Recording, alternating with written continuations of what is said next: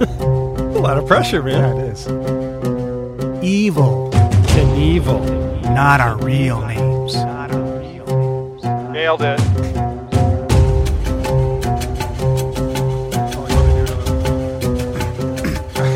Oh, you want me to do my bit? Okay, here we go. Who are those guys? You're gonna love it. It's just a little independent. That might have been too much, man. Moonwalkers. You know what? I was going to do a different movie. I don't think I regret it, but because it was 30, I'm getting hung up on milestone things, but I've got another maybe coming up because I'll be the evens, you'll be the odds every time. Every time. All right. I know. So I get the 20. I had the 25th anniversary. So we called it 25th episode. So you got 30. You're going to have 50. Ooh, 50 episodes. We're not that far away, bro. That one we shall do nude. Oh, wait. So is this going to be like a super long intro? Are we going to put all this on there? You started. Okay. Oh, it's been. It has you been. got all this. I didn't see the glint in I your eye. I didn't tell you the polygraph was on. I got a armature in the kind of blocking my view a little bit, but armature. We have the engineer hot? president. You are. Are we getting are hotter we by the week? Every happening? week I see you, you get hotter. It's happening. Hello, everybody. Welcome to A Little Independent, the movie podcast where two friends talk about independent, obscure, or just plain weird movies. My name's Ryan. And I'm Todd. Hi, Todd. Hi, Ryan. How are you? I don't know if that was deep enough. Hi, Ryan. That was good. I wonder, too masculine? What I'd love at this point is if there was some kind of Richter scale ranking of your Hi Ryans up to this point, Yeah, that would be awesome. Episode 14 is my favorite Hi Ryan.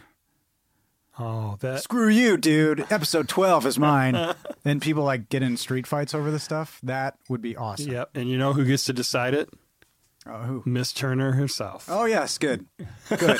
She has to chime in. I believe we're at some point and say, this is the winner. This is interesting because I believe we will be talking about her within the context of the podcast today.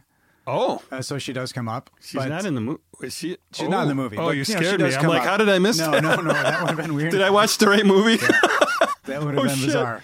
That would be an episode of episodes. You give me the movie, you text me the movie, and I watch the wrong one, and we show up here talking about two different movies and see how long it takes us to figure it out. That's interesting. As far as podcast snafus go, I don't know how we could ever have one where we watch the wrong movie unless it's this was close. I had some other ones come up. That's a good point. Yeah, this one had a bunch, so we're gonna have to be real movies articulate. That have the same, and yeah. But if it's something way off the bat, I think I would ask you. If you were to send me a movie, I look at it, and Michael Jackson was in it, for example, and was the lead character.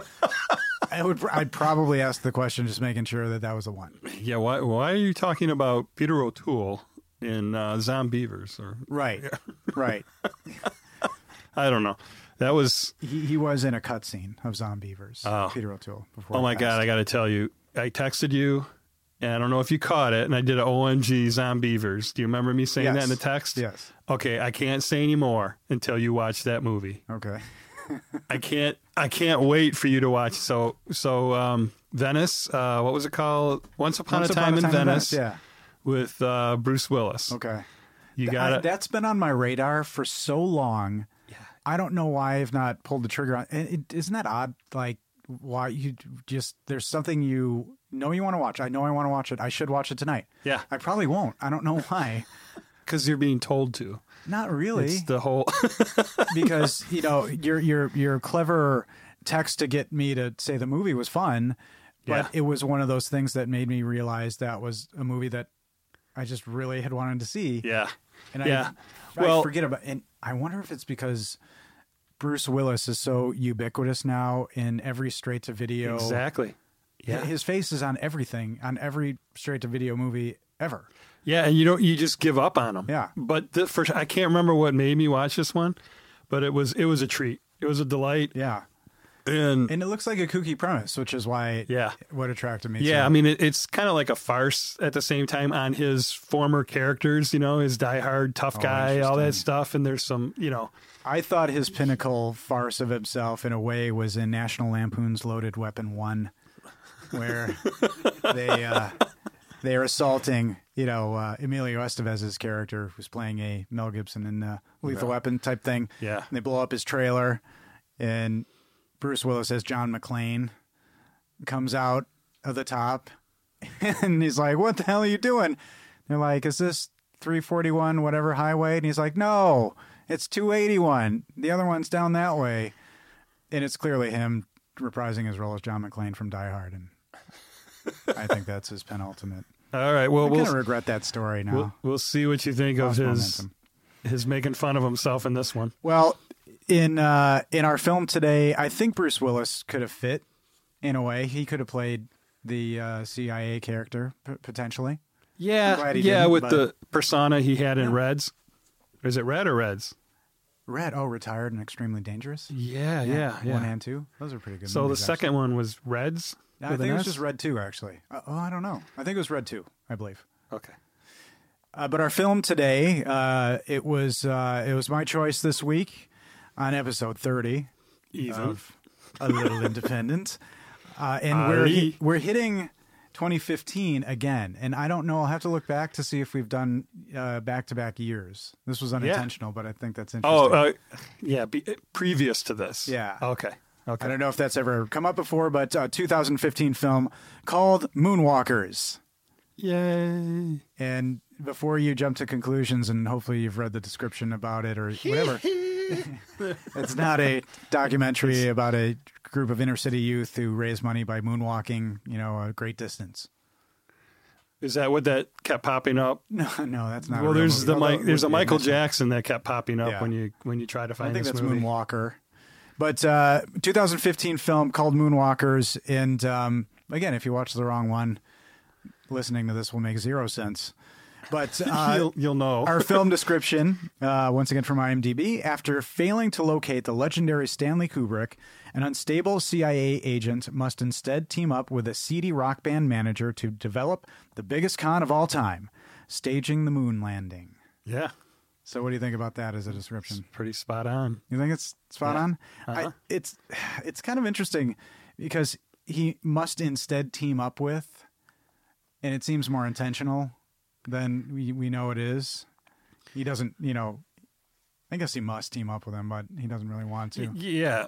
Well, he thought he was going to get, retire or get time off, and he's being ordered. I mean, the whole switcheroo thing he doesn't know about later on, but yeah, I mean, he's given orders to do so. So we're by touching Mr. on Colonel Dickman or whatever, Captain Dick. This I don't is it's billed as an action comedy. So action first, comedy second. Ooh, I definitely got to go heavy on the comedy. I would agree. I mean, it is surprisingly action packed and violent and bloody. And hippie-ish. And it's got got a little bit of everything. Lots of Trailer Park Jesus going on in this one. I wondered if you were going to same thing. The LSD what's going on with the acid trips with us? Are we? Is this why are we experiencing something? Yeah. So have you ever done LSD? Bowler, the Northern Lights. You are currently on LSD. How do you say it? Aurora Borealis? Yeah. Okay. There you go. Northern Lights. Don't ask me to say it again. If we have any speech therapists in the audience, please reach out to us at littleindependentpodcast@gmail.com. Yeah. Yes. And forward that to Todd. Get Todd sorted out. So we're broaching a movie that touches on a very real conspiracy theory. Is this something you knew about? I have heard this one. Yeah. There's a real conspiracy YouTube's theory full of them. Yeah. About the fact that the U.S. government had filmed a fake moon landing in the event that the real moon landing either couldn't occur, didn't occur, or some people think it didn't even remotely occur at all. And weren't they claiming Kubrick did it? Wasn't that one Correct. of the theories? So because of the amazing effects of 2001: A Space Odyssey, he was approached because it looked so realistic. We should have cued the music. That would be expensive, though. Bum. Isn't that a public domain song? Isn't that also Zarathustra? It's used in the it's used in the movie. So yeah, I think that's public domain. I think that's a classic piece of cinema score. You think he donated that? Oh no, it's an old classical piece. Yeah, I think it's Is that what you're saying? Piece. I think. God. Again, any classical fans in the audience are probably losing their goddamn minds. I know, right and now. I listen to classical all the time. I should be ashamed. But regardless, so this is a very real theory. Now, have you heard subsequently that Kubrick did in fact film a fake moon landing, and he was racked with guilt over it, and he littered the film The Shining with clues to this? Are you aware of that? So do tell. To prepare for watching this movie once again, because this was another one copy at Family Video. So I knew it. The yellow, like the yellow on the out, cover, yeah. and honestly, yeah. Ron Perlman, and he it was right next to Poker Night. may at this point be our VIP or an MVP for Ali. As we're now talking about him twice. Oh, maybe more he than needs to twice. call. He needs to email us then. That'd be great. So it's I completely lost. I would lose my mind if Ron Pearlman, started talking to us. That would be amazing. Yeah, that would be amazing. But one copy from the video store, and I completely forget what I was trying to say. It's a classical song. Okay, 2000. Oh, sorry. I'm really messing 2001. Yeah, we did get off on a tangent. That's sad. 2001. But so Stanley Kubrick put all these signs that he faked the moon landing in The Shining, and that's the only reason he did The Shining, which is why it's so different from the book. What signs? There's a documentary on The Shining called Room 237. So that's what I watched a couple of days ago to prepare for this. No shit. And there's multitudes of conspiracy theories about The Shining. One is that Kubrick made it as a metaphor for the Holocaust. One is that the Jack Torrance character is a minotaur of some sort, and it ties into all this stuff. So there's a bunch, and that's what this documentary, focuses on. But the big one is that Kubrick faked the moon landing, and he was just racked with all this guilt, and he had to get it out, and the only way he could was this.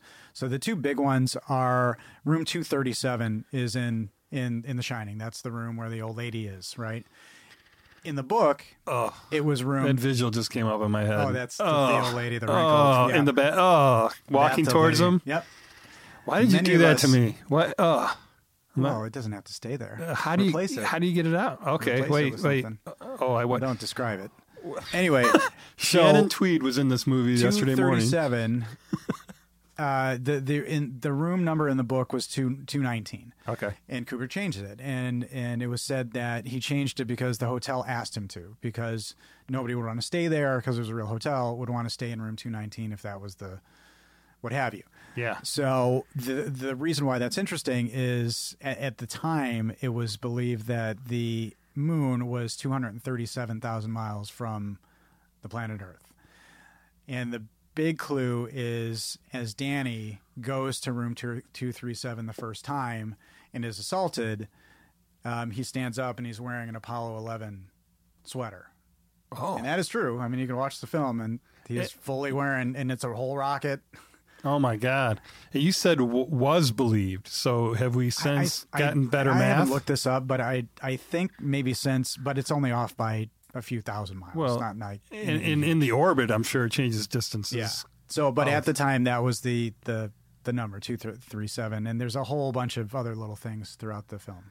That is really cool. Yeah. Apollo 11 sweater. Yeah. All right, I got to watch it. It's really glaring, and I remember watching the movie. That was one of my favorite movies for a long time. Mrs. Torrance. Right.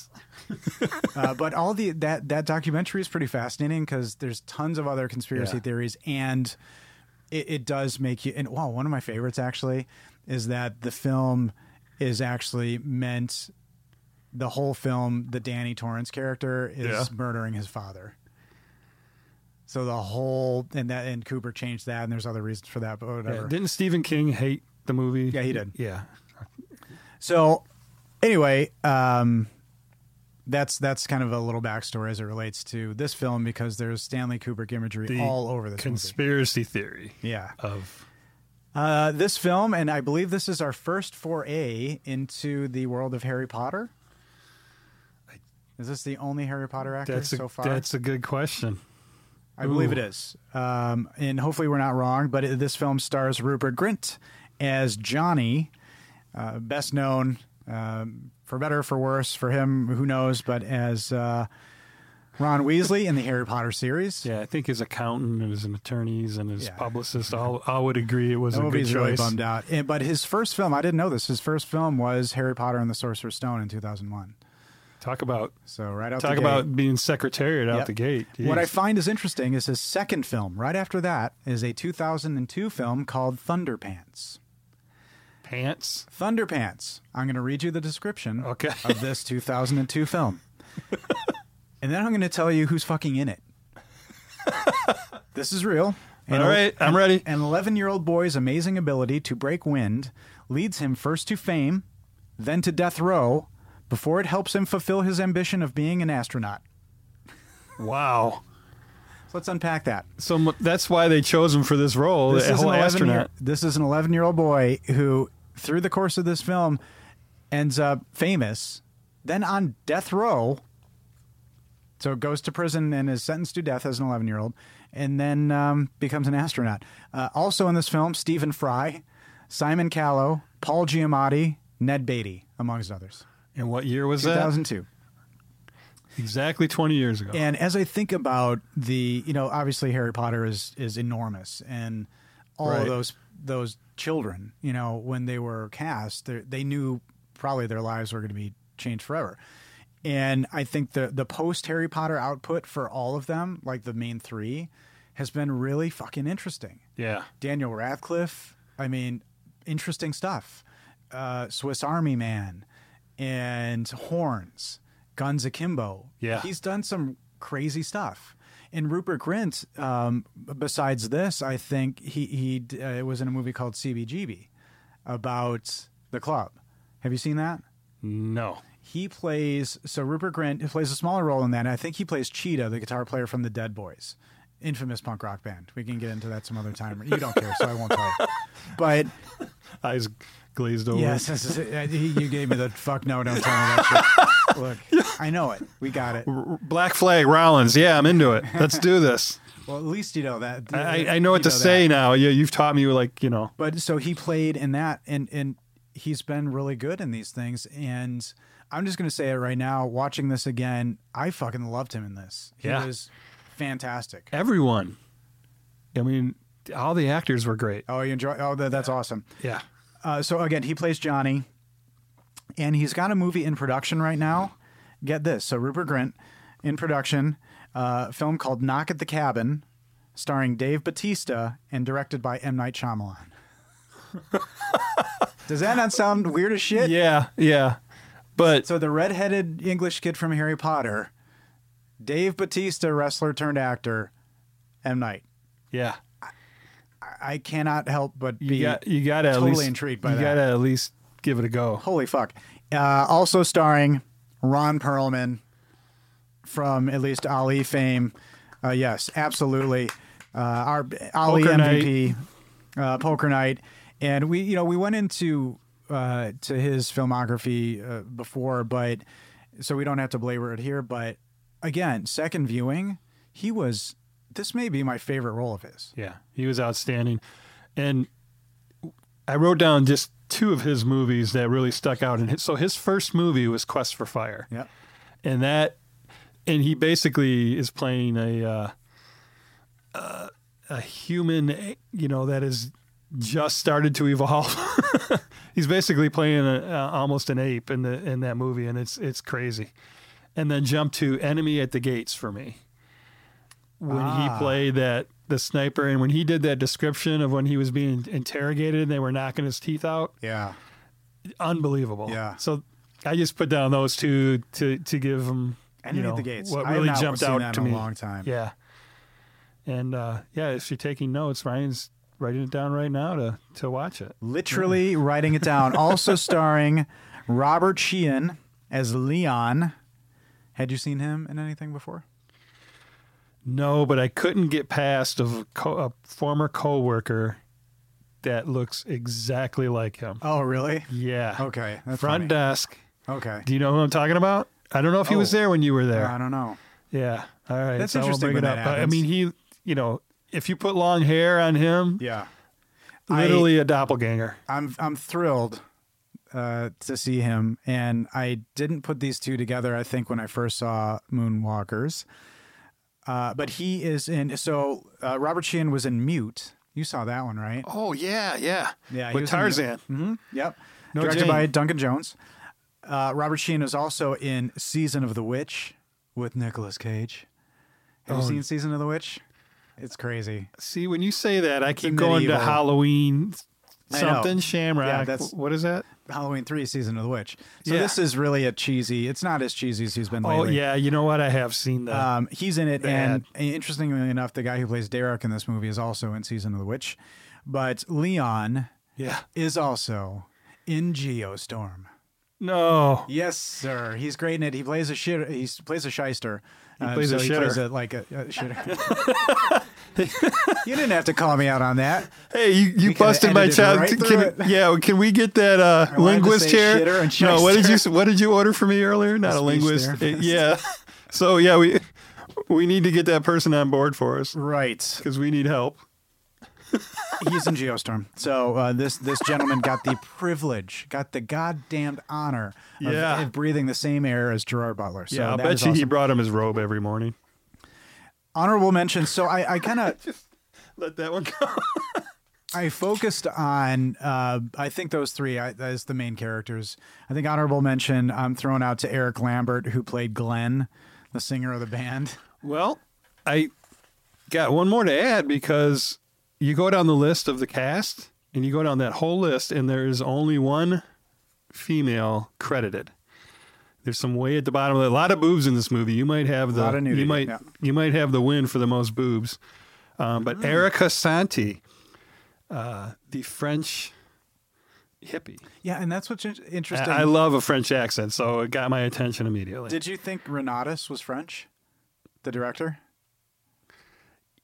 A little bit. Yeah, I thought so too. A little bit with his accent. But so Erica has got 45 credits, almost all of them French. She's definitely a French actress, and her French English accent when she has, how do you say it? So she's speaking English but with a French accent.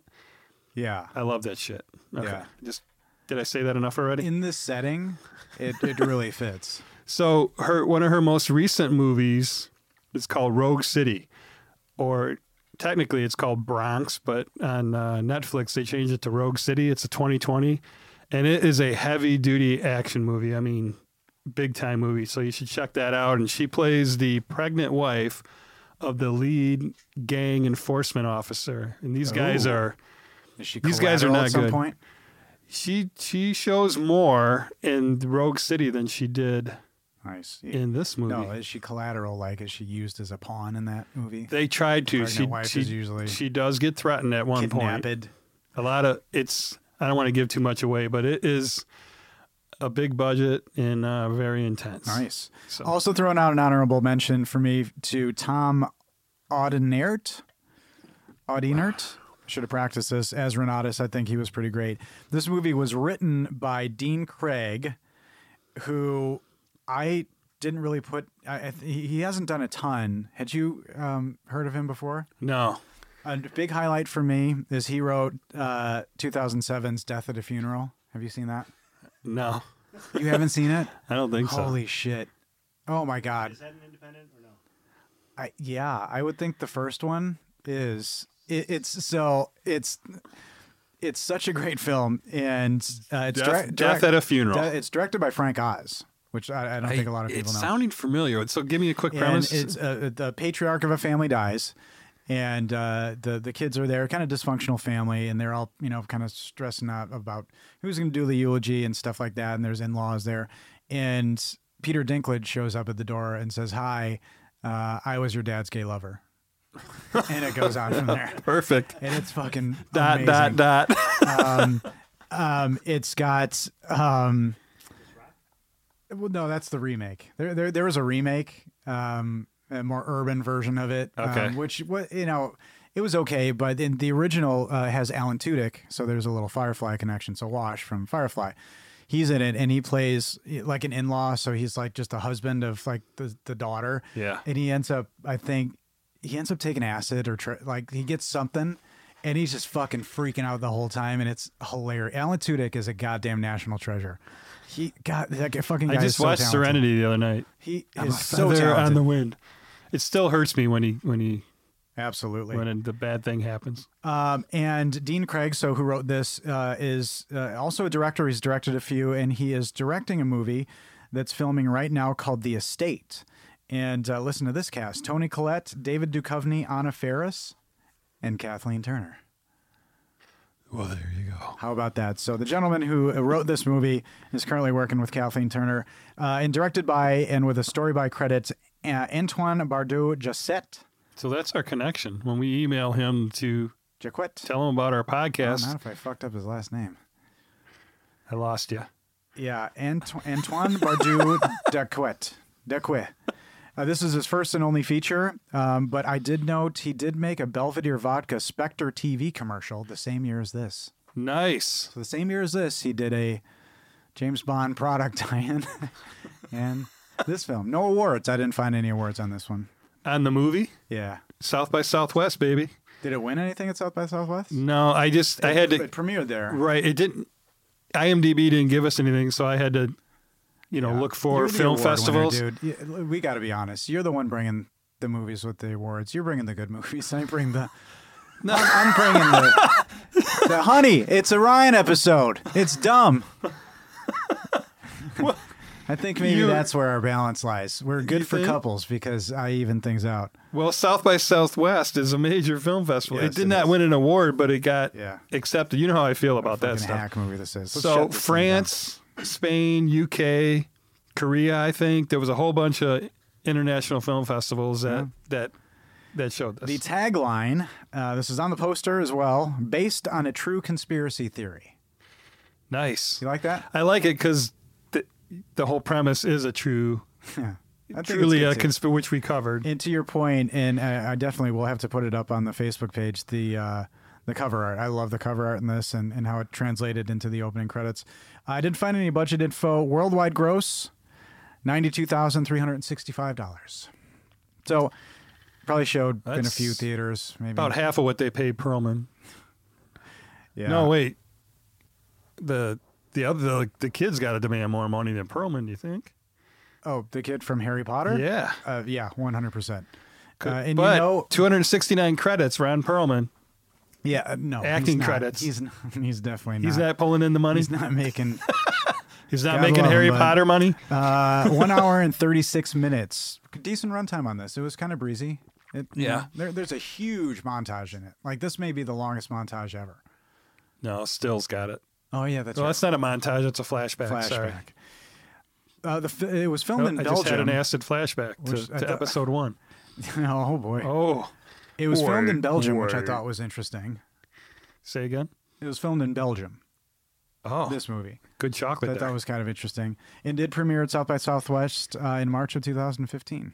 You did have that in your notes. Yeah. Just no awards. Typically, we'll talk about any awards at one. Not that it fucking matters, though. But didn't they say, don't they set it in London, but so it was filmed in Belgium? Yeah. Okay. In this opening, what did you think of the opening of the film? I thought it was pretty cool, but I'm like, where's this going, And then you realize when they, so he's fighting, he's in Asia, so he's in Nam, and he's fighting and killing, and this being him being Ron Perlman, but it's Kidman. We should have said his name is Kidman. Yeah, Tom Kidman, Nicole's brother, right? Well, yeah. I mean, so that's another nod to Stanley Kubrick. Yeah, Nicole Kidman was Eyes Wide Shut. Yeah. Again, another one with a lot of nudity. What's going on here? You gonna pick that one next? Eyes Wide Shut? No. Yeah. Yeah, I don't think it's technically independent. But the opening... Well, when they cut to him actually beating and stabbing and killing the pillow, yeah, I thought that was pretty cool. Well, like a harsh Vietnam opening, I was wondering, is this real? Is it a movie being filmed? Because this is a movie about making a movie. I thought maybe he was an actor on a movie set. And then you see him in his pajamas. Yeah. And then it morphs into he's having a flashback. He's in a hotel room, destroyed. Yeah.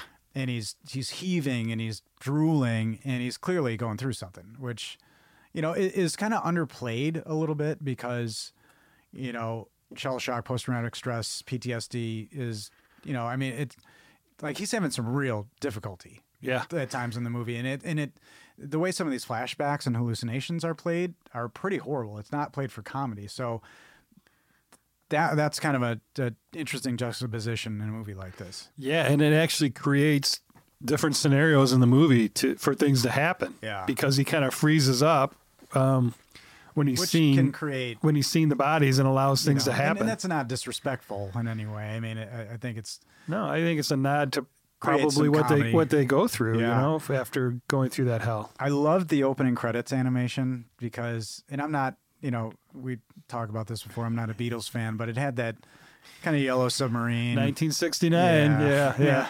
Did that evoke anything? I mean, thinking about cartoon hippie credits. Spirit in the Sky is what I wrote. Okay. Because the song, it was either an homage to Spirit in the Sky or was Spirit in the Sky. I don't remember. I wanted T-shirts out of everything that I saw. Like Nixon in bondage farting and lighting his fart on fire. I wanted that. I wanted to pause. I wanted T-shirts out of everything in the background. It was so great. Well, we can get them made. And another clever, I think another clever thing, and we talked about it in the Napoleon Dynamite episode, kind of clever credits, but I like how Moonwalkers dissolves into just a bunch of cocaine and somebody just snorts it right up. Which, you know, kind of gives you a little insight, right? Like, it sets up the movie for sure. That's going to be a little something. There's going to be a lot of drugs in this movie. But it's 1969. That's baby, right. In London. That's right. Have you done LSD? No, and I've never taken a shit on a Hendrix album either. Oh yeah, you haven't lived, buddy. That was tough to look at. That was, sorry. Well, kind of a little jump ahead there, but maybe we should start there. That'd be weird. But we meet Johnny, who's you know, from the title or the summary that he's a band manager, but he's pumping up the band and he's, you know, already, do you feel like he's a little desperate? You know, like you don't know what kind of club he's in. They're clearly backstage somewhere. And we got to give him credit. I mean, he's got acting chops. He really plays this role great. And he's not, you know, I mean, you just think Harry Potter, you know, a kid in Harry Potter, but. Well, he's got that. I'm not a huge Harry Potter fan, and I have no background on them at all. And please don't be mad at us about this. I like the films, read the books, and he's an interesting character, and he has a lot of emotional stuff that I think it's kind of hidden. So throughout, he's a whiner a lot, and he's desperate. He's desperate to finally be successful. Yeah, and he plays it so good. And it's good to see him, you know, have this shot, you know, to lead a film. And, you know, it takes an indie like this maybe to give it to him. But he keeps saying, this has to go well. This has to go well. Yeah. Well, he owes money. They set that up right in the beginning, that he owes money to the ironmonger. The ironmonger. Yeah. Yeah. That's rough. So, but he's relying on the band, you know, making money. But what do you think he owes for? Because he says he's got 2 weeks. They just said he borrowed it. I don't think they really told why. Just for anything. And it was only like $200 or something, and he couldn't even get. And you find out later, it was a small number. Yeah, and they're gonna cut his hands off for $200. And the show goes awry immediately, which is hilarious. Oh, they're like, let's rock. And now, have you ever had a gig like that since you played such alternative stuff? Not, you know. 3 seconds chased off the stage, no. Stuff thrown at you. Because the clubs you played, everybody was there for that. Yes, that was usually happening in the audience, you know, independent of the band. But you know, things would get rowdy, and I've been to my share of crazy violent shows in the, you know, metal scenes, but nothing. And I've seen bands get in fights on stage and stuff like that. But you know, the way the movie is shot, from he's just listening. And you hear like, and then you hear it go to shit. Yeah. But muffled was really funny to me. Yeah. And then they literally come busting through the wall of the dressing room. Running for their lives. But the singer looks like he provoked something because he's laughing. Well, they told him that. What was he telling him, not to grab his crotch or something? And that was an homage to Michael Jackson right there. They did the whole. That's a good point. Crotch grabbing and thrusting, and he's like, "That's my signature move." Before he went out there, because he was telling him not to do it. Yeah. And then they went out to the wrong audience, like it was the wrong night. Just like the manager's loser-esque. Oh persona. yeah, because later they do say it was hippie night turned into inbred night. Or yeah, something it was like they should have played Wednesday night when it was hippie night. Yeah, that's right. But I love some of the stylized filmmaking. Like some of it reminded me of Kung Fu Hustle. Have you ever seen Kung Fu Hustle? Where it's like masses of people, but you see it slowed down. As those guys as the people chasing them are coming out, like everything slows down, and it's really kind of fun. And there's a lot of that in this movie, but I think I it's like that because kind of how the actual moon footage is, where it's slow-mo like that. Yeah. They make their escape, and they're in this crummy van. So you kind of get the scope of this band's not huge, or they're maybe on the way up, and that's kind of what Johnny says is they're about to be, but he's trying to get him a record deal. Like they don't have anything. No, and this guy's really just. Well, the lead singer says he says, "I'm not getting laid, and it's been 3 years." Yeah. So we got at least 3 years that they've been getting nowhere. Not even, And I love. You can't even get a hookup. They have the stereotype of the singer wants to do a rock opera. When am I going to have my time? And he says he all these brilliant lyrics like Giraffe Henry and Grandma's nipples. Like, what the fuck is that? And he starts talking about more zoo-related lyrics. I'm like, they reminded me of Wesley Willis. Do you know who Wesley Willis is? No. Oh, okay. We can't get into that here, but Chicago legendary musician. If you've ever been headbutted by Wesley Willis, it's an honor. I have been. But it's just so funny the way they portray this egotistical lead singer who's kind of goofy looking. I mean, I'm nobody to talk, but he's not the steamy, hunky. Do you think that's on purpose? And he's playing that card every chance he gets. On the singer of the band. Yeah. It's not too far from now where they're in the bar and he's trying to hit on that girl. That was so funny. Like, that was so funny. I know. She looked familiar. Did she? The girl in the bar that he's sitting on, did she stand out as anything? Short hair, I think. No, brunette maybe, but okay, I was totally off. No, I don't think so. It's just okay. There could be people in these movies who have gone on to do something even since then that I don't know, but I didn't totally recognize anybody else. Yeah, and then but when I don't know if you want to go into that scene yet or not, but he says, "I'll write you a song right now."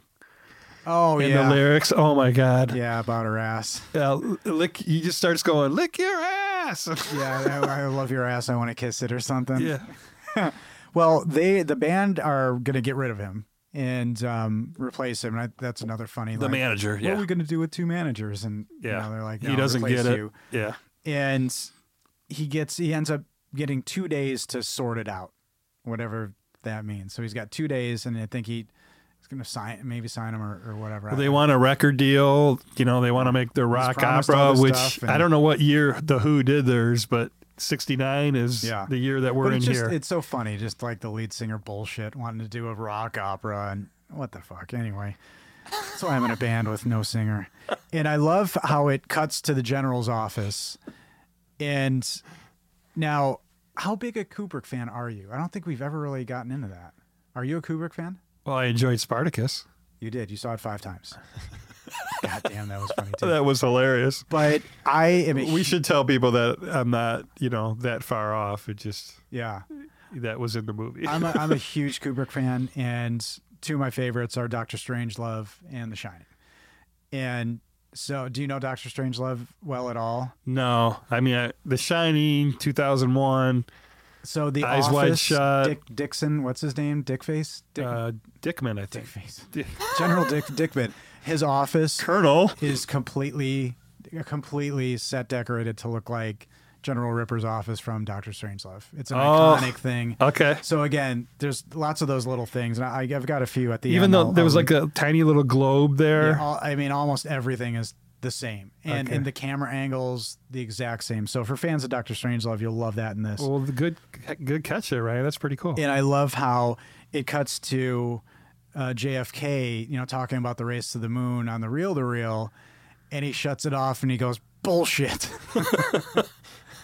Which, it's funny, but what do you think he means? Like, we're not going to do it? Or when he, from my understanding, the different things that I've seen in the past, just when he made that announcement, everybody was like, exactly, bullshit. Like, how the hell are we? And didn't clear it by anybody, and everybody else like, wait, how are we going to do this? Yeah, exactly. How are we doing this in 6 years? Okay. Yeah. I like to think of that. Yeah.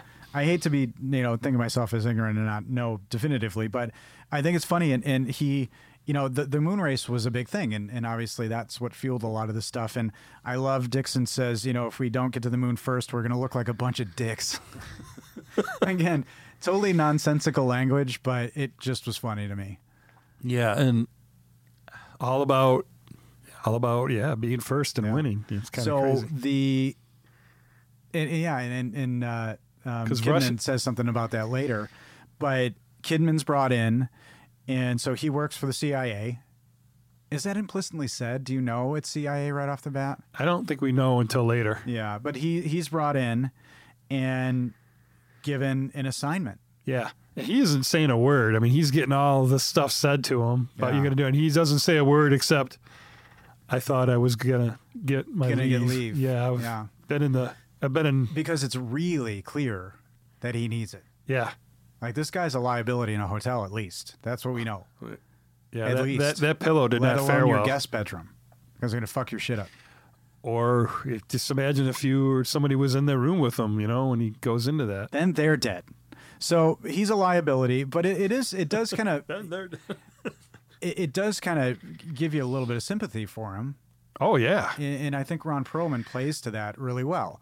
Because he's a badass in this, don't get me wrong. Yeah, he's a rock. But there is some vulnerability there, and you don't really see that a lot from him, at least lately. But his assignment is to find Kubrick because they're impressed with 2001: A Space Odyssey and engage him to film a fake moon landing just in case. Yeah, it didn't make any fucking sense, but it looked great. Yeah. Go find this guy. Guy. They give him a file with a picture of Kubrick, cut to him on the plane. Yeah. And whoever that guy was sitting next to him, the Brit, the heavy set Brit guy. Well, did he seem? He was hilarious, just heaving and wheezing. All right, you. Yeah, and all these bad British stereotypes, and saying all these terrible jokes. And Pearlman's, hardcore, army. Looking at the file, and this guy, and then when he gives him that elbow shot, knocks him out. Well, the guy does spill coffee on his file, which helps our fellas earlier. But I love the amount of money that he's given, because he's given, a briefcase. Yeah. And Dixon said something like, "This amount of money would turn anybody into a patriot." And I thought that was a great line because it made me wonder, why ask a British guy to do this? If we're all about nationalism and America this, why ask a Brit to do it? You'd think that would be the worst thing in the world. Get Oliver Stone to do it. I would think the most American thing is to see the Brits do it, go, fuck you, we can do it better, and get some American to do it and probably do it shittier. So in 1969, what director, I mean, based on what they saw in 2001, I mean, I get it. That's why you're going after him. I don't know, but that was interesting. Who directed Dennis Hopper and the motorcycle movie? Was it? I should know who directed Easy Rider. Oh my God! Everybody well, I don't know. You did this to us. No. Now it's over. I'm sorry. Turn the lights off. But I just thought that was interesting. Why ask a British guy to do this? I think it's just because of the look of the film. Yeah. Well, I guess we have less to be least proud of than we thought, but we've got, and he's given directive to kill everybody involved because we're going to bury the secrets with the architects like the Egyptians. So this is heavy stuff. Yeah, he's like, the architects? Yeah.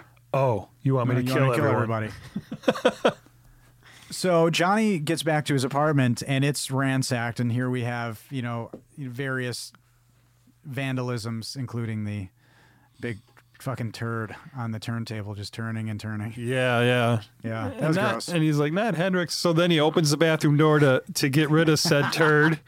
And who do we have? There's a whole guy in there. Leon, stoned out of his mind, which he never comes unstoned through this He entire does movie. not, I don't think, does he? Not once. No. And when he gets a hint of thinking he's not, way out there, he does more. But what I think is so funny is all that shit happened in the apartment, and he was in the shitter the whole time, and they never saw him. When did all this happen? Yeah. And that's the kid who's in Geostorm, just by the way. And he is, I think, again, extraordinary in this. He's really good. Brilliant acting, all of them. And he's our bearded guy, so he's going to be our Kubrick. And Ironmonger, this is, they talk about Ironmonger, and this is a serious deal. And Ironmonger, by the way, who is played by John Cosmo of Braveheart fame, of Highlander fame. That guy's just fucking awesome. It was cool to see him show up as the Heavy. But they realize that they're in a real shit situation. Like in 2 days, he needs to come up with something. So this is when they decide to go see Derek.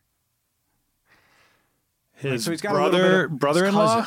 Cousin. He says we're cousins, I think. Yeah, I think you're right. So he goes to this fancy office. Did you love the look of the furniture in this fucking office? Holy shit. Well, how about his intro? That was the next day. Never mind. Yeah. We'll get to that. When Derek's a real piece of shit. Sexual harassment office. But he goes... Edit. He goes to see... No, that was a good one. We can leave that in there. Wait. Edit that out. Okay. He goes to see Derek, and is Derek Kubrick's agent? That's kind of how this is teed up. Yeah, that was one of his pictures on the wall. But it feels like it's come into question at one point because somebody asks him to get him, and he just laughs.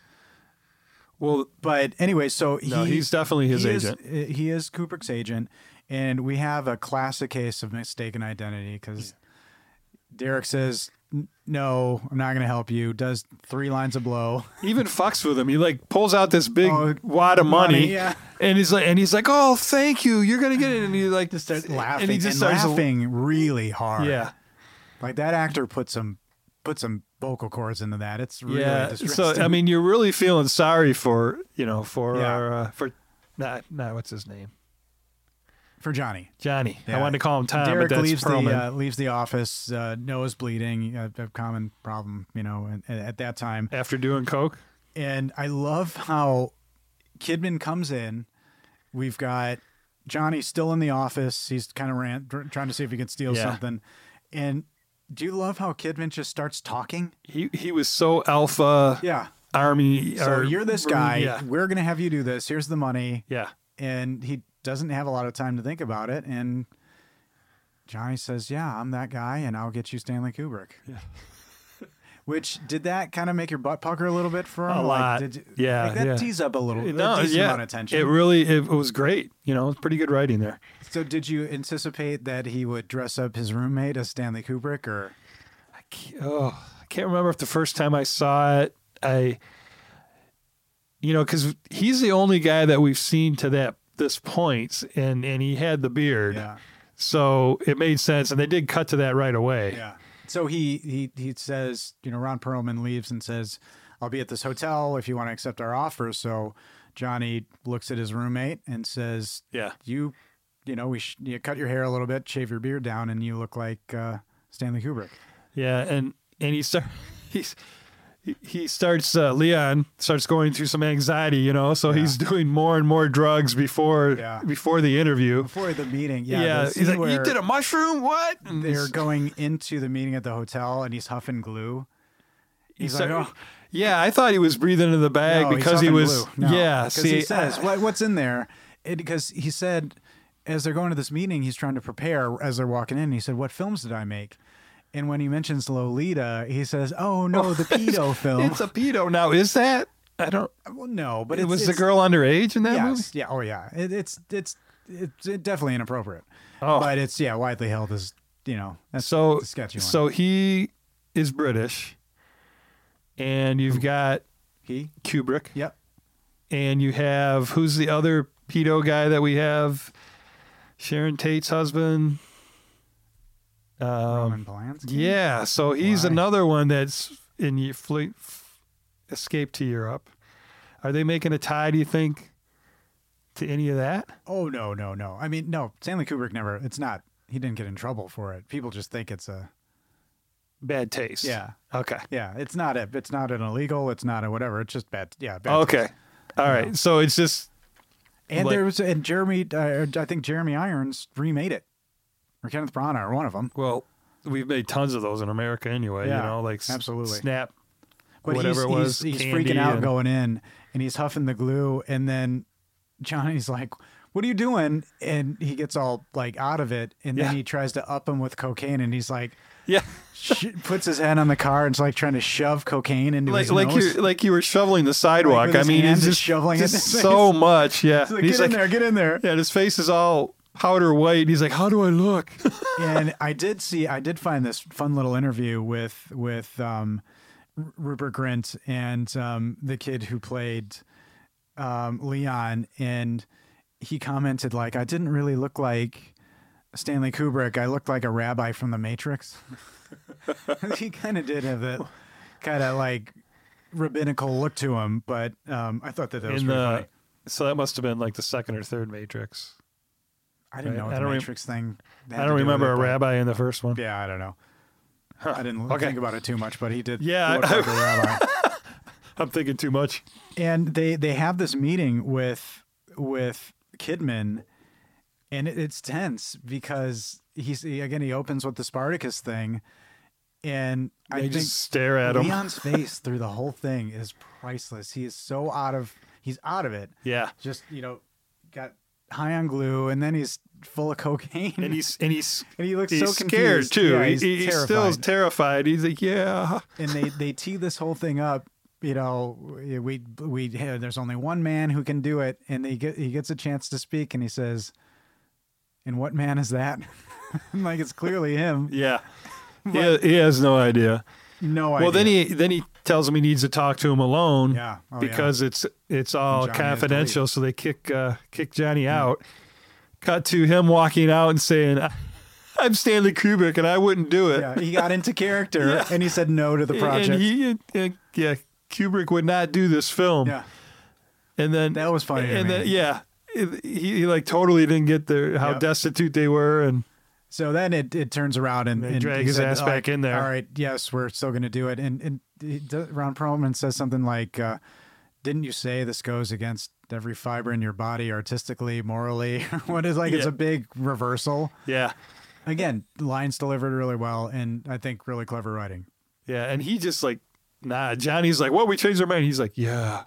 Yeah, and again, this comes into play. Kidman starts seeing hallucinations in the lobby, and that's what gets him to give him the money and get out of there, because he's seeing all the bodies that he's killed. Real Lucy about like this guy handing over the money. You don't think he would, but suspension of disbelief. It's okay. Yeah, I think. Well, I mean, at least they it's set literally it a up fucking with briefcase full of money, and they don't know what's in it. When they get it home, they see what's in it. Yeah, I mean, they didn't give him a picture of Derek, but it was Derek's office, and then the picture of Kubrick had coffee spilt all over it, so all you see is the beard. Yeah, so they set that up nice for what he had. Good call, nice job. Yeah, because we started to talk about that, but I love the fact that they get back to their Johnny's place. They can't open the case. They don't know how to do it. Yeah.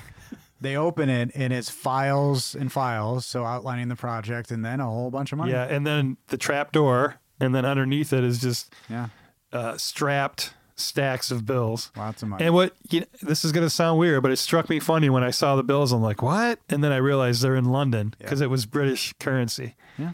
And it looks a lot different than our currency. They did the transfer. And so they decide to have a good time and live it up because they don't know that this is a CIA-backed operation. Yeah, Johnny doesn't know this at this point, but I thought they ripped off. But Leon does. It doesn't say anything. Yeah, I think because he's so stoned. Too. That's so funny. And Kidman goes back to his hotel room, and again, I think this is interesting. He's watching the TV, and you hear a news report about Stanley Kubrick touring Europe or something. Somewhere in Europe, and he's clearly not in London. And this is a live report. Yep. And then he just loses his shit. Yeah. Yeah. There's a lot of people hearing things. I noticed this. People hearing things from the outside. Like several times you hear people when he's hearing things from him destroying the hotel room, or and so then they cut to people in the hallway hearing it. I like that. I mean, it's good. It's good movie making. They may have overused it a little bit, but that's all right. And so they're having a good time. Oh shit, these guys are in serious trouble. Yeah. And now, and they're supposed to keep it low key. Yeah. Cut to the bar scene. Yeah. They're just buying one big party. They're buying the whole bar. Everybody drinks. And then one guy goes over to the phone and calls the ironmonger, let him know that their boy is in there throwing money all over. And meanwhile, Kidman is on the hunt for this money. Like, who are these fucking assholes who did this to me? Yeah. And it leads him into a bar. And I thought this was funny. This old bar fly. Oh, man. And he asks, hey, do you know Johnny whatever? Yeah. And the incoherent rabble that comes out of this guy's mouth was brilliant. It was priceless. Yeah. Now, could that have been either one?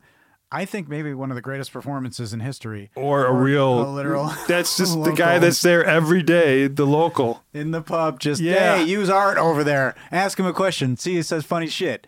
And he mumbles, I don't know what the hell. And Pearlman goes, okay. And it's so deadpan and brilliant. I was looking at my notes. Yeah, I wrote the same thing about that performance. If it was a performance, right? Man, I wish we could find that out, if that was a local or if that was, because there's so many uncredited, in the lower part of the cast. Now, we have kind of different things happening. Kidman's on a mission, and now we have the Nazi bathroom fight, which I think is, you're worried in a way about his toughness. Oh no, he's portraying he's a badass all the way through it. I think, there is a little frailty with the flashbacks and him, in the beginning kind of shaking but you see him confront this bathroom of Nazis and they give him a bunch of attitude and he just mops the floor with these fuckers. Yeah. Well, he left the incoherent guy at the bar and walked to the bathroom because he's looking for I keep wanting to say Tom. Now he's looking for Johnny. And so all these Nazis are standing around the bathroom and he just walks in between them and says, excuse me, opens the stall door and goes to the next one. Looking. Yeah. He's not bothering them. And then they start fucking with him. And then that's it. He destroys them all. And he ruins his clothing. He gets a line on the guys. Because it's covered with blood because he can't stop killing these people. But there's a hippie at the entryway who spills the beans on the guys. But he looks at his own shirt and looks at the hippie shirt. Yeah. And I remember thinking, oh, there's no way it's going to be funny because he's not going to do it. But he comes out of the bathroom wearing this frilly hippie shirt for almost the rest of the movie, and it's pretty funny. Yeah, well, he does change it after when he kills the next guy, but it plays a significant role when they go to the mansion later on, that the shirt he's wearing, because our girl Erica makes the comment on it, but we're not there yet. And I love how you go back to Johnny and the reveal that Leon read the documents, kind of like, yeah, wait, you didn't read this? Yeah, it's a whole CIA plot to fake CIA! the movie. And he's going, why do we have to get out of here now? And in the frantic, getting ready to leave. You said he couldn't find us. That was before I knew he was the CIA. Yeah. And Leon grabs an apple. He says, I'll take this just in case. And that's all he's taking. Yeah, because he's always stoned. I mean, what drug didn't he take? I mean, he's taking mushrooms. He's taking glue, acid. And who knows? Maybe what he put up his butt for Coke. the whole time, Oh. LSD-soaked tampon. Who knows? Oh, I see your face. There's so many things I can tell you about. Anyway. Is that a real thing? Anyway, I don't know. It's just not advised. I mean, somebody's probably done it. But they get ready to piece out the door, and Kidman's standing there again in his frilly shirt. And he does his shakedown of theirs is pretty good. It's menacing as all hell. And of course he walks in when they're making fun of him, calling him a Hollywood, whatever. And he says, going somewhere? Yeah. And he tries to break it down, like, why would Stanley Kubrick live in this shithole? Yeah, that was a great... And it's just, and I think it's kind of funny that he grabs an old iron to threaten them with. Yeah. Which is kind of interesting. Yeah, he was about to crush his head in with it. Yeah. And then, he start seeing people again? Or something stopped him? I think he convinces them that they can make the movie. And this is how it leads them on the he journey. knows a director. He says he knows a director. And this becomes kind of a fish out of water type of thing now with Ron Pearlman because, Ron Pearlman's backed in a corner. Yeah, he's like, you need us, is what Johnny's saying. And he's right, because Yeah. he doesn't know anybody else. And the whole thing... And Kubrick's not even in town. Time sensitive. So did 7 days, does that make sense? Yeah, there was a time where they said that the film had to be done in 7 days to coordinate with the landing. He had to pay the money back in 2, so he got the briefcase within 2. Yeah. I think, when they go to the... And it's not surprising that Johnny knows a director, that the artistic world of late 60s London, pretty vibrant scene, probably pretty cool. Yeah. But they go to this house and the painting on the outside of the house is gorgeous, like so cool. In the entryway, it's obviously very you like... You saw what it was, right? Yeah, okay. No, wait. You're kind of skipping over it. Oh, look, What was it, why you Todd? setting me up? Todd? It was a mansion with a girl painted on it with her, like she was in the position to give birth, shall we say. And the door itself was right in the center, painted as what, a flower? All right, I'll spare you that. Thank you. That was a good bit. We'll get a podcast award for that one. Yeah, one day. I owe you owe me one. I owe you.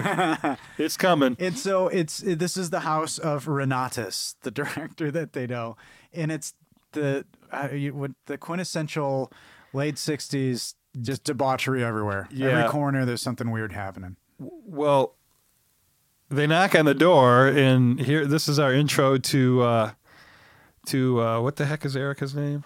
Our lone No, Ella.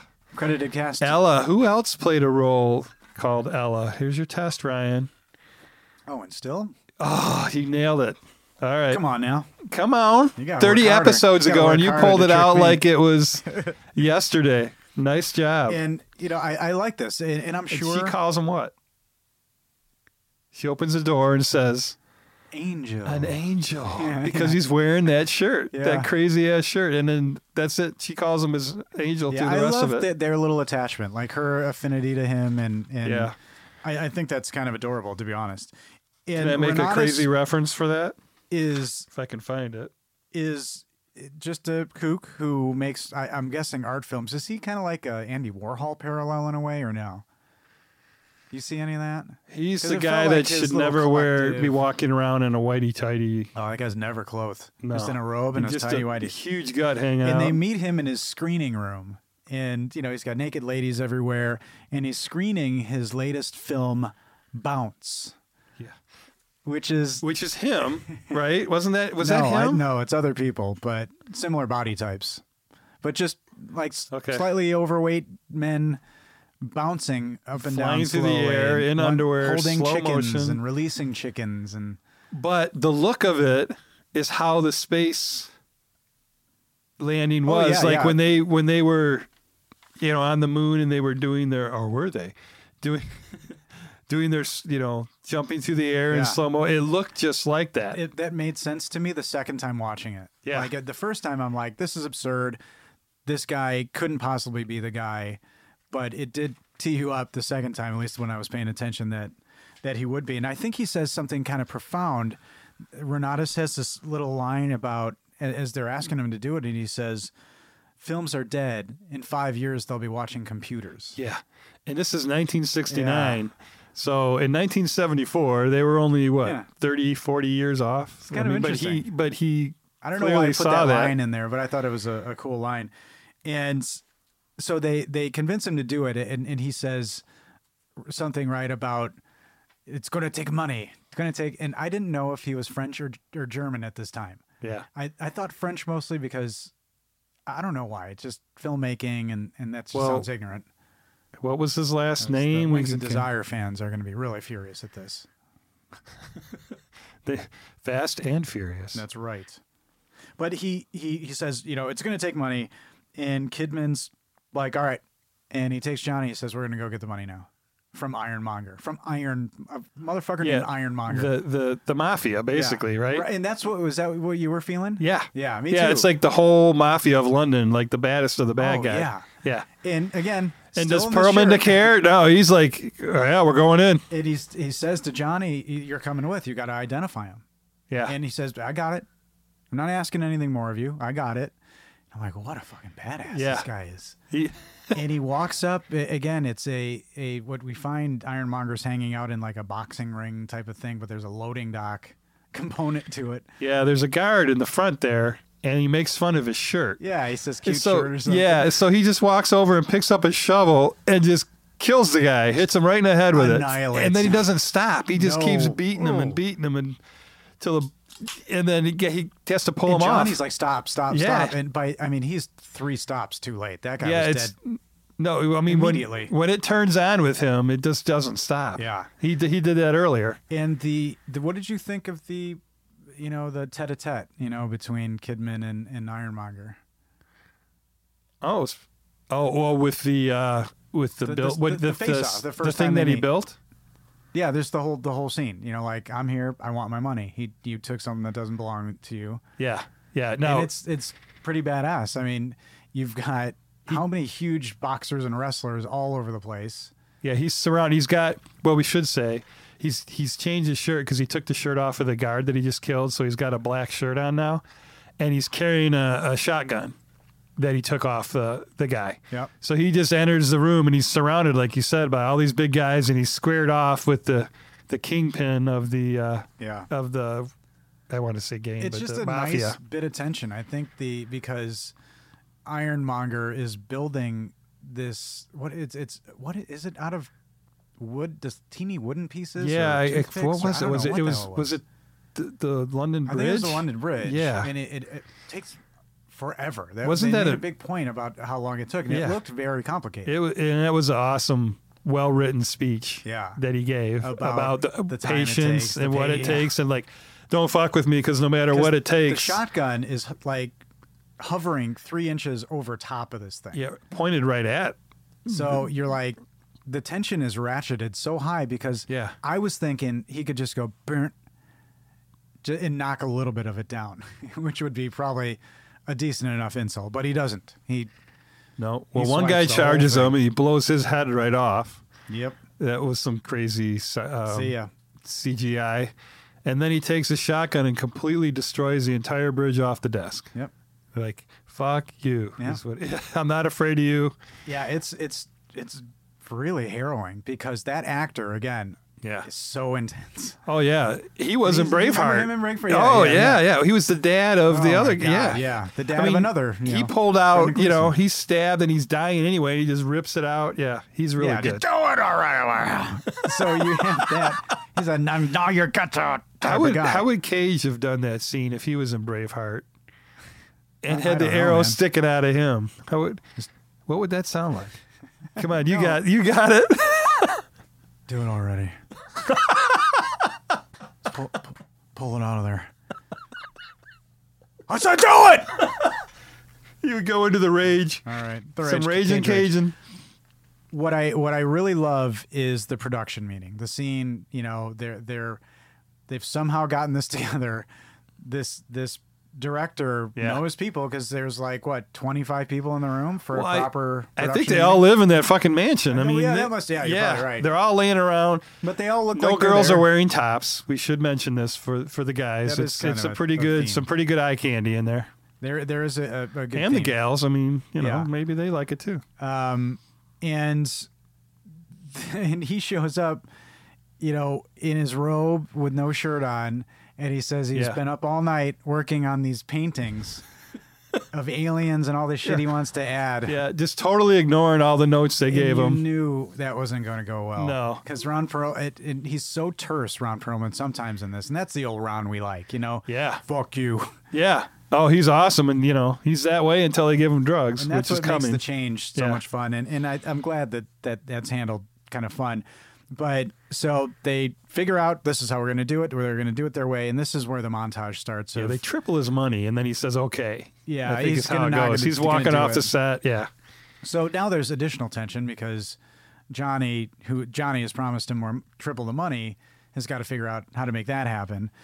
And again, you have a time crunch. Are you were you feeling the pressure on this? Like, oh yeah, 6 days is what they have, 5 maybe. And Ron Pearlman and I keep calling him, but Kidman and Johnny, I mean, do that. They are constantly reminding us through their characters the stress that they're under. Yeah, and through the montage, you see all the weird stuff, all the kind of goofy things, and there's pigs painted like tigers and all that stuff, and this is where you start to see... Leon is so funny. What the hell is that? Yeah. There's 2 pigs walking around painted. There's 2 of them. There's another one. Yeah. I thought they were pretty adorable, those and pigs. he thinks he's probably hallucinating, right? But he's not. They're they're literally there. And the girl's flirting with Kidman. I think the scene where she's sucking on the popsicle, making him uncomfortable, was pretty funny. Yeah, that made me and uncomfortable he's like, as well. Dirty. Ugh. And he collects all his papers and he gets up and he leaves. And, well, you know what? I probably shouldn't even say, but it might be fun for the listeners. But you know how I texted you that morning? I had Comet TV on, and it was a Shannon Tweed movie coming on, and it had Terry Wagle in it. Oh yeah. Okay, so what was that called? Andy Sedaris, rest in peace. Night Vision. I don't know. I only watched a little bit, but the movie literally opened with Terry Wagle and a blow pop sucker, the same one used in episode 3. Oh, it was dipped in coffee? No, it was just the same sucker, exact same one. Blow So pop, yeah. that's what the opening shot is Terry Wagle working that over. And then I watched your movie that same afternoon. Oh, really? And then this scene came up. I'm like, what the fuck? That's funny. I hope that didn't trigger anything weird from your childhood or whatever. Oh, there was a lot of weeping. I was in the closet curled up for about a half hour. And now, Renatus is on board and they're doing decent, good work. I think that's what's funny about this is, in the meantime, you have, the bad guys come and they saw Johnny's door off. I think that's funny. And they're ransacking his place. Yeah. And I mean, they could have kicked that door open, but they take a chainsaw and make a diagonal line all the way through the whole fucking door. And the bad guy said, "Good job." to the guys. I mean, that was funny. Hey, good job. You could have clearly just gave that door a kick. Yeah. And so things seem like they're going well. Glenn shows up on set, and what I think is brilliant is, the band, they're still the band. Because I remember at this point, I'm thinking, what is this guy doing? He's lost his gig with the band. And they show up, and he says, "Is this my rock opera?" And brilliantly, Johnny's like, "Yep." Yeah. He bails him out his own. So he's like, And he says, "Oh, is this for me?" It's cover for the real project with Kidman. Yeah. So I think that was pretty. Yeah, that's pretty good genius. writing. Yeah. And this is where you see, and there's been movies like this, and I can't think of one. I was trying to think about this, where you have roles reversed. So the slacker Johnny, starts to get his act together, and he's doing, and then the hard ass, becomes the slacker. Native. Yeah, and exactly. I feel that's a common theme, and it I is. cannot think but of one right now. You're so right. It's like when you have to think of it. And when the bosses check in, and he's like, "Oh, sorry, I don't always look like this." But so this happens, and I love the scene where Kidman takes drugs for the first time, or at least in the movie, where Leon's smoking a bong, and Kidman says, "Oh yeah, CIA trained," and he's like, that shit. My mind's CIA. My mind is CIA trained. He's like, that shit has no effect on me. What? You don't believe me? And he takes this huge, like it would kill a horse. And he says, "See, nothing." And then cut to he's like on the floor, completely passed out. And then it's revealed that he laced it with there's opium. Opium. And Johnny's freaking out because he needs this happening, and he says, "I need him fully copus mentis."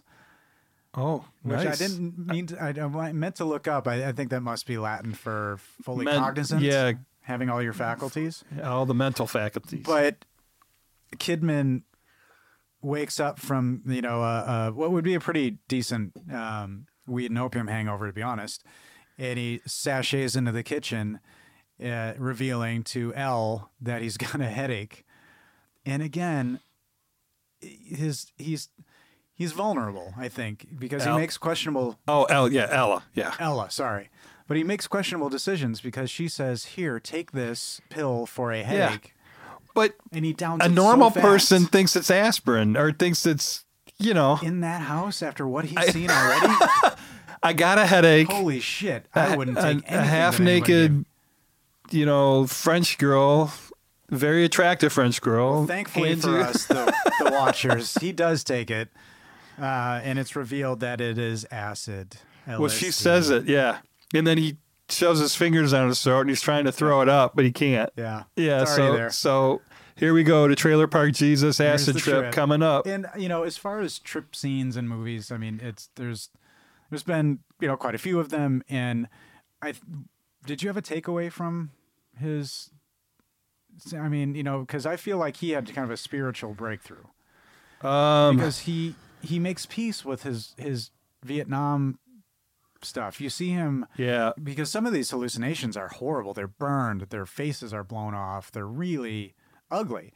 And you see him hugging some of them and shaking their hands. And I think a big you're so close. It's coming up. I'm gonna, because you haven't done your clip yet. I wonder how close together So haven't done a spiritual moment in a long time.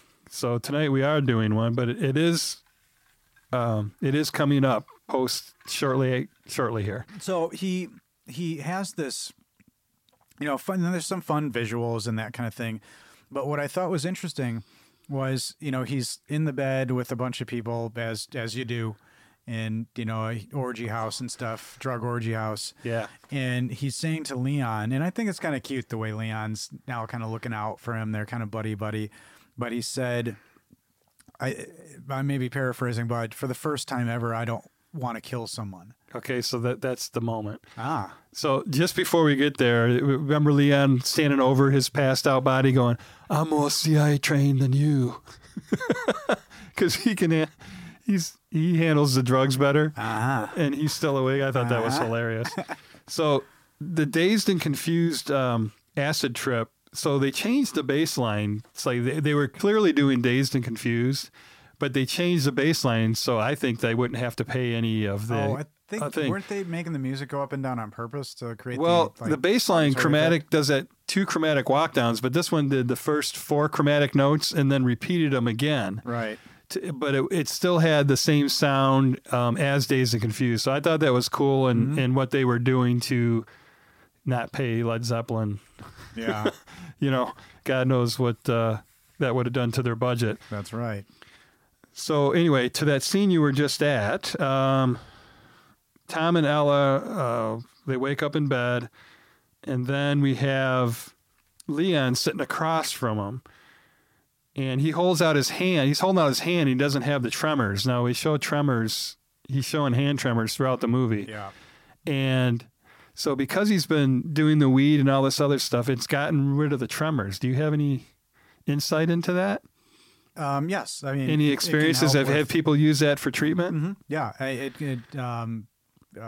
Cannabis can be used for people who are trying to stave off alcohol, just to get off of alcohol. And yeah, certain properties can help with tremors. Yeah. And CBD can help too. And there was something with... That was the educational portion of A Little Independent. So email us at alittleindependentpodcast@gmail.com and tell us how you liked it. Now back to your regularly scheduled program. All right. What's his name? Michael from Back to the Future. Come on, help me out here. Fox? Yeah, Michael J. Fox. I remember seeing something about obscure Canadian actor. Yeah, shut up. You know how I am with the names. There was something I thought I read when he did meditation before, after he got more practice at it, that he did not have, the shaking while he was in meditation. And certain drugs, ayahuasca and such, are done to take you into those higher planes of consciousness artificially, as opposed to, meditating on the breath or whatever form of meditation you use. Yeah, absolutely. So he's staring at him. Tom is staring at Leon, and he says, "I'm sitting here right now, and I'm fully aware I can snap your neck like a twig, but for some reason, I don't want to." So that is the state.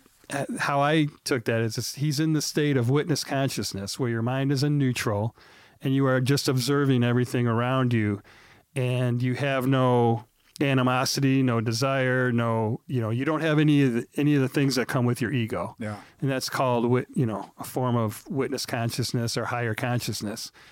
And I just thought that, so he was in that state because of some of the drugs that he had taken. Is that why they say "Witness Me" in Mad Max Fury Road? Do you think? Say it in what now? Mad Max Fury Road. They say what? Witness me.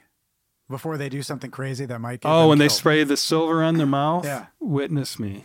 I don't know. Could be. I wouldn't put it past George Miller. Yeah. To find something in there like but that. Witness consciousness is what we're all looking for, actually. That's crazy because I feel like the acting in that scene, he is like, there's a weight lifted off of him. Yeah. Like he carried himself real rigid. Again, I'm sure choices and things like that. But Yeah. it's just, I felt his relief. Yeah, because he was so fucking hardcore. Yeah. Before that, yeah. And as he's coming down off this, kind of long trip, this is when he's given up and Johnny's, comes back and he's had a really rough day on the set and they're all still kind of post, maybe even coital. Yeah. And coming down off of acid. And he's like, I've been working my ass off. What are you guys doing? Yeah, the role reversal, complete opposite. Yeah, Yeah. again, seen in other movies too, but I like this. And Ron Pearlman's like, it's over, man. Yeah. It's over. We're all going to die. We're all going to die. And this was my clip, actually, because... God, we were so close. I told one of these episodes... It will be. I know, you're right. This was like seconds apart. There's so many funny lines in this, and there's so many bits, but honestly... Yeah, it's really entertaining movie. Rupert Grint's acting in this, so he's just like resigned to the fact that they're going to die, and they can't do it, and he has this little... just the look on his face. He's so devastated. But again, he is realizing, yep, we're done. Oh, is this the loser? And here we go. The loser speech? Sorry, I just... Bad vibes. We can't give up. We need to do this. It's over, man. Yeah, let it go. Yeah, drop it. So that's it.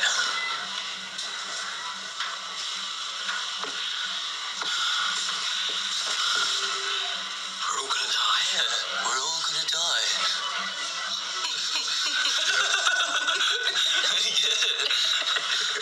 I've never had anything but bad luck.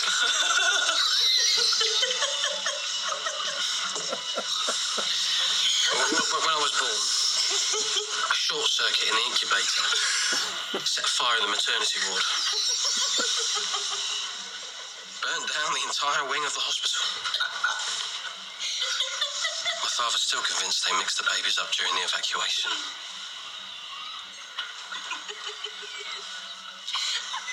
He always said I was a loser. Everybody thinks I'm a loser.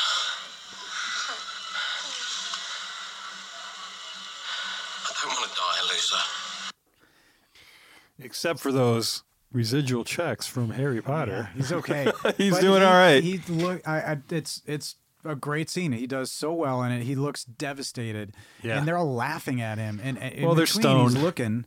Yeah. And it's just that was a big takeaway for me because that the change, he went from unmotivated, or he's always motivated, but just unsuccessful, to really doing something. And he's at this point, he's not in it for what is he in it for?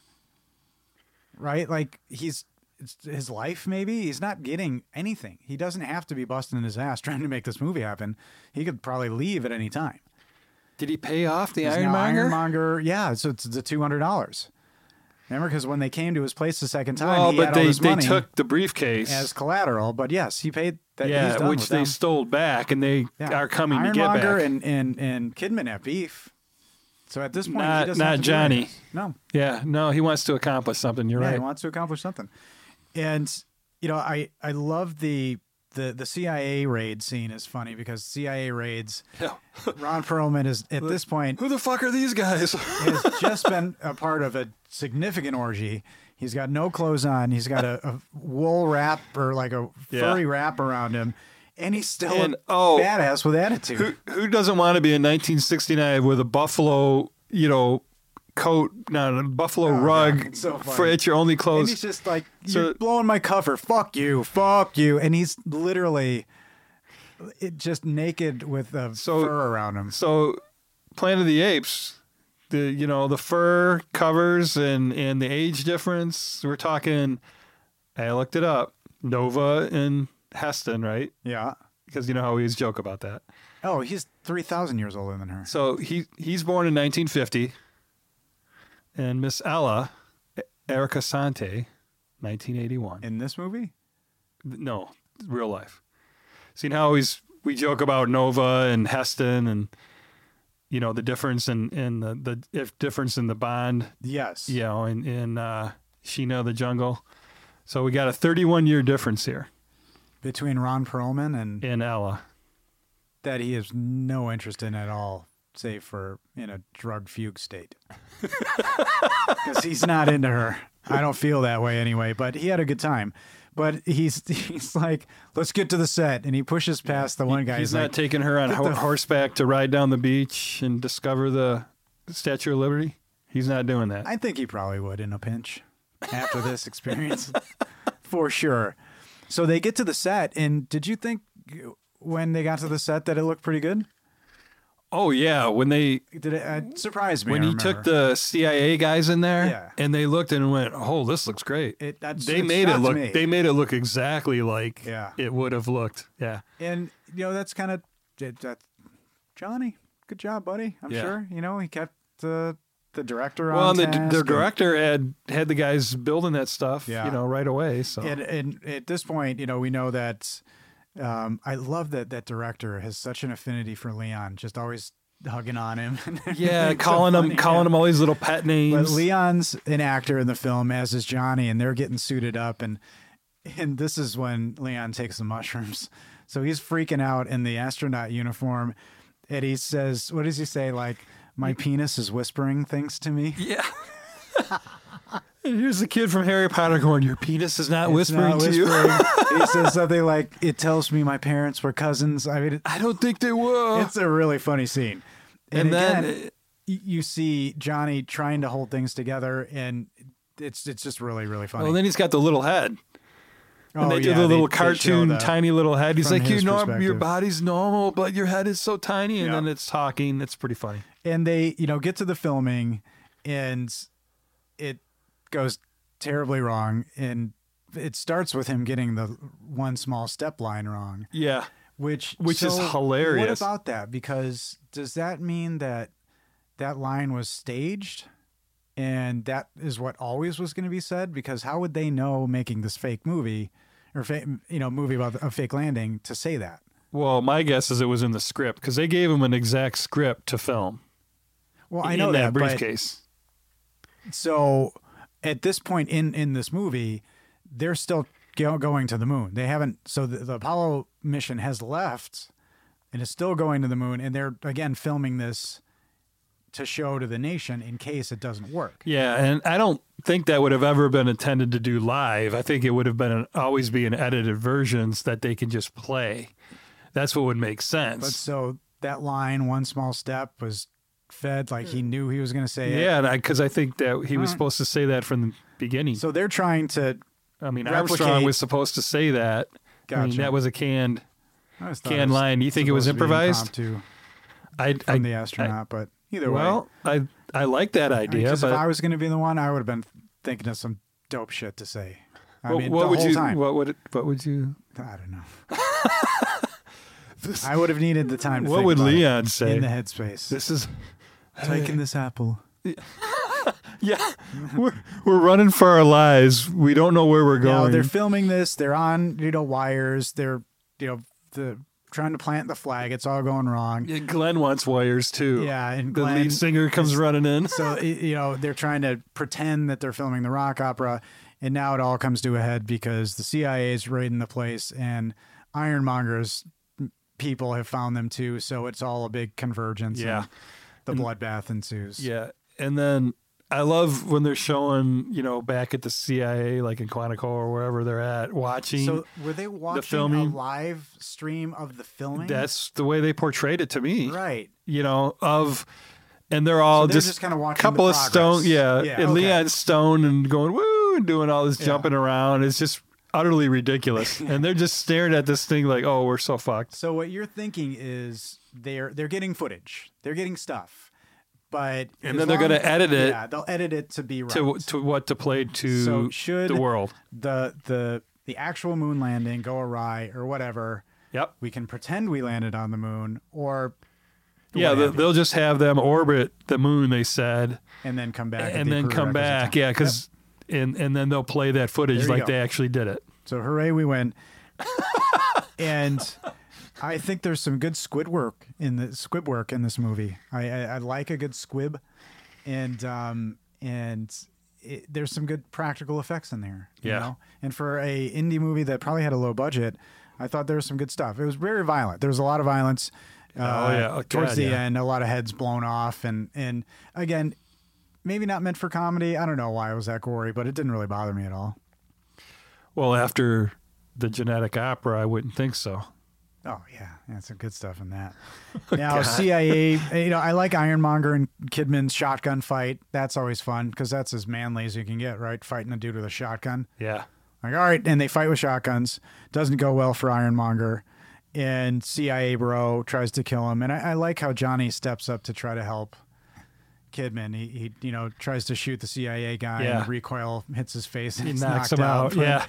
But in a sense, he saved him because it distracted him Yeah, for that it moment did. where he was able to get his shot in. It's just kind of a nice, little thing. And Yeah.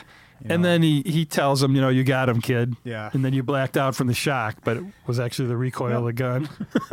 And so, this all happens, and outside really of the super purview of what's going on in the studio, I guess. But CIA bro has his death throes as he walks onto the set, and he falls onto the flag. He's grabbing the American flag as he's dying. As Yeah. the General Dick face and everybody is watching. Going, Yeah. Uh-oh, something must have happened. And what does Leon says? Hey, he pulled out the flag or something like that. And I love how right away when they get off the rover, or they get off the lander, Leon's still freaking out and he wants to take his helmet off. Yeah. Yeah. And they're like, you That's a can't, you're surefire on the way, moon. yeah. You can't take your helmet off. That was But, funny. Kidman and he says we should split. So I think it's kind of cute that they all split to Spain, Yeah. which is odd. They were get on the run. They and- were in London, right? So they take the tunnel across to France, cut over to Spain. They're being hunted down by the CIA. Clearly, they have to disappear. Yep. And all four of them. So he does take, I wanted to point out, he does take Nova with him. I know I changed, what do you call it when you change movies like that? Meta? You call meta something different, but I'm inserting different names from. Oh, that's fine. But that's You a can do that. 1968 movie. It's Free only country. a year Look at us. before. Look at us. So anyway, they're all galloping away in the car, and clearly they're speaking Spanish, and they see that they actually landed, and they see the actual footage, or did they? Yeah, they pop into a little coffee shop or a bar as everybody's watching the landing. Yeah, the whole world was They're like, watching. Oh, looks good. And then there's one little bit at the end where one of the astronauts kind of tips over. It made it look like that Made it footage. look like they used some of their footage. Yeah. So I kind of like that. And the credits, you've got this kind of post. This is kind of odd. Like the last kind of 2 minutes of the film were stock footage of, ostensibly the actual, parades for the astronauts after they came back to Earth and all this stuff. That was interesting because I don't know that I've ever watched footage of the celebratory parades and stuff that occurred after, and I was like, wow. Was that more to make you doubt that it was real and that all of that was staged too? I think it's just showing what really happened. And it was over and I love this band, but Fortunate Son is so overused. Oh, yeah. Especially as it relates to like patriotism or whatever. But I love over the actual credits, black background, and you have all this footage of the bouncing guy. And what I love about independent films, and this one's no different, is a ton. Did you stay through all the credits? I did. I loved how many special thanks there were. Yeah. That always indicates that they got some help along the way, money-wise or whatever. All indie films do. They have to. It's not, there's not a huge budget to start with typically. So there is our film. It sounds like you had a good time with it. Oh, it was great. Yeah, good. I really enjoyed it. It was a fun ride. I definitely recommend you watch it. I mean, it's a great comedy. It was funny. And it does address some rabbit hole time. issues you can, get into and, get into the whole conspiracy if you want. And that stuff about The Shining that you brought up was pretty fantastic earlier. It's pretty fascinating. Room 237 is the name of that documentary. And I recommend it. Yeah. It's kooky. And the more conspiracy theories you hear, the less believable any of them are. So hearing them in bulk seems to maybe undermine all of them. You kind of like go, oh, come on. And you could be like, I could take any movie and probably show that director faked the moon landing. So either way, it's still interesting. Yeah, and one of them was always like, why is the flag straight out? Yeah. I remember seeing that. Or not moving. But they showed it was kind of made that way in the film. Yeah. So a couple of notes. There are definitely some nods to Stanley Kubrick films. The coffee table in Derek Kay's office is reminiscent of the tables in the Korkova Milk Bar in A Clockwork Orange. So the lady on her hands and knees. The lead character's name, Tom Kidman, is an amalgam of the names of the two stars of Eyes Wide Shut, obviously Tom Cruise and Nicole Kidman. Oh my God, I feel stupid. The naked lady I didn't painting. catch that. Yeah. That was so obvious. we talked about it. Tom Kidman, but it didn't dawn on me. The naked lady painting on the front of Renatus's house is a reference to the naked lady painting from A Clockwork Orange. And as we mentioned earlier, the general who briefs Kidman is made up to look like General Jack D. Ripper from Dr. Strangelove, and the office looks the same as well. Nice. Kind of fun. Homage upon homage. We will end as we do with reviews. Reviews. These are from IMDb, and not a ton of reviews on IMDb, but 50-something. And our first one is the bad one, 1 out of 10. This movie was all over the place.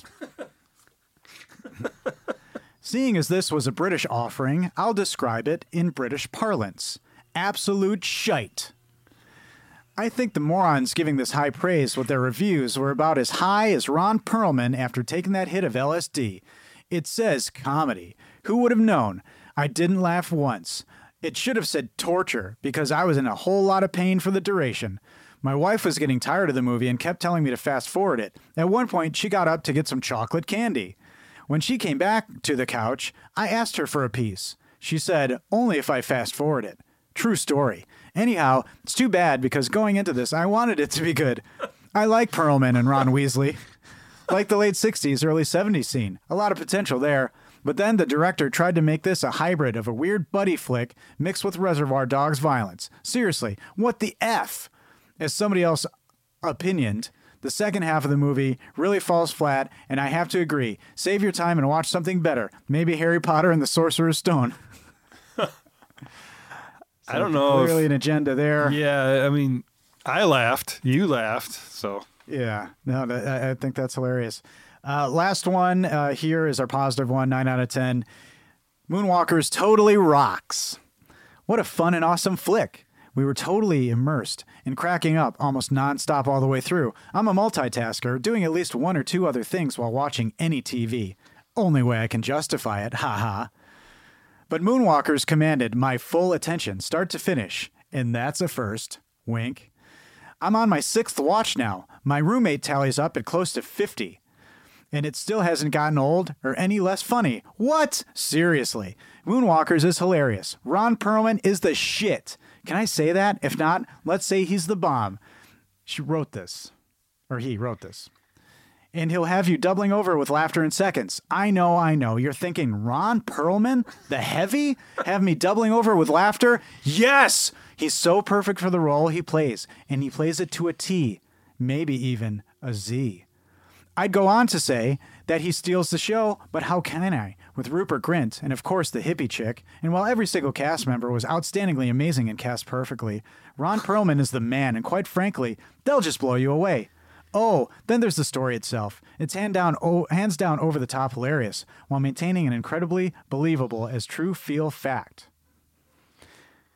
reading it as it's written. I think it's one of the reasons this movie has so much appeal. It's both unbelievable and yet completely believable at the same time. It is based on actual events. Everything that happens is so way out there. On one hand, you're thinking it's just a comedic fantasy. Things like this don't happen. On the other hand, if your life's anything like mine, I'm so sorry.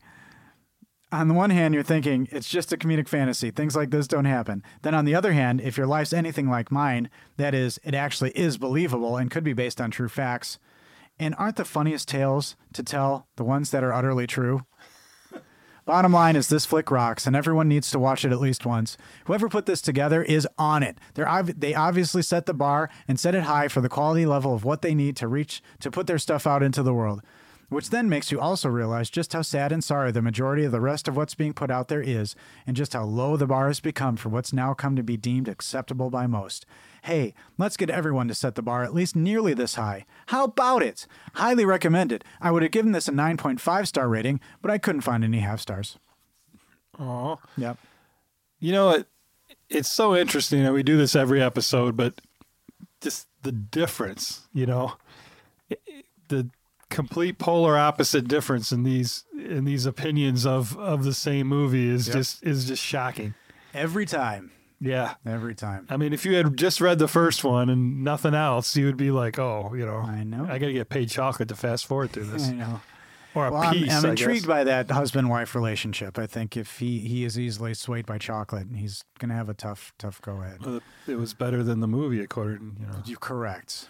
Well, thank you as always for watching this one with me, and we'll see what we come to next time. But I'm glad you liked it. And, it was a lot of fun, man. Thank you. And everybody else who's listening, thank you for listening, and thank you for supporting us. You can email us at alittleindependentpodcast@gmail.com with anything you want to talk about, and we'll be happy to respond. Night or day. Night or day.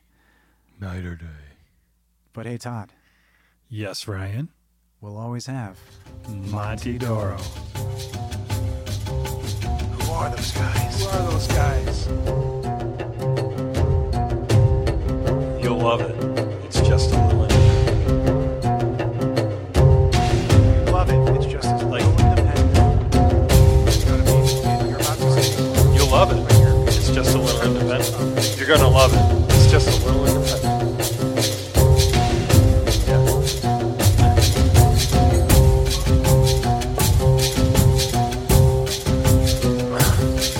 Okay.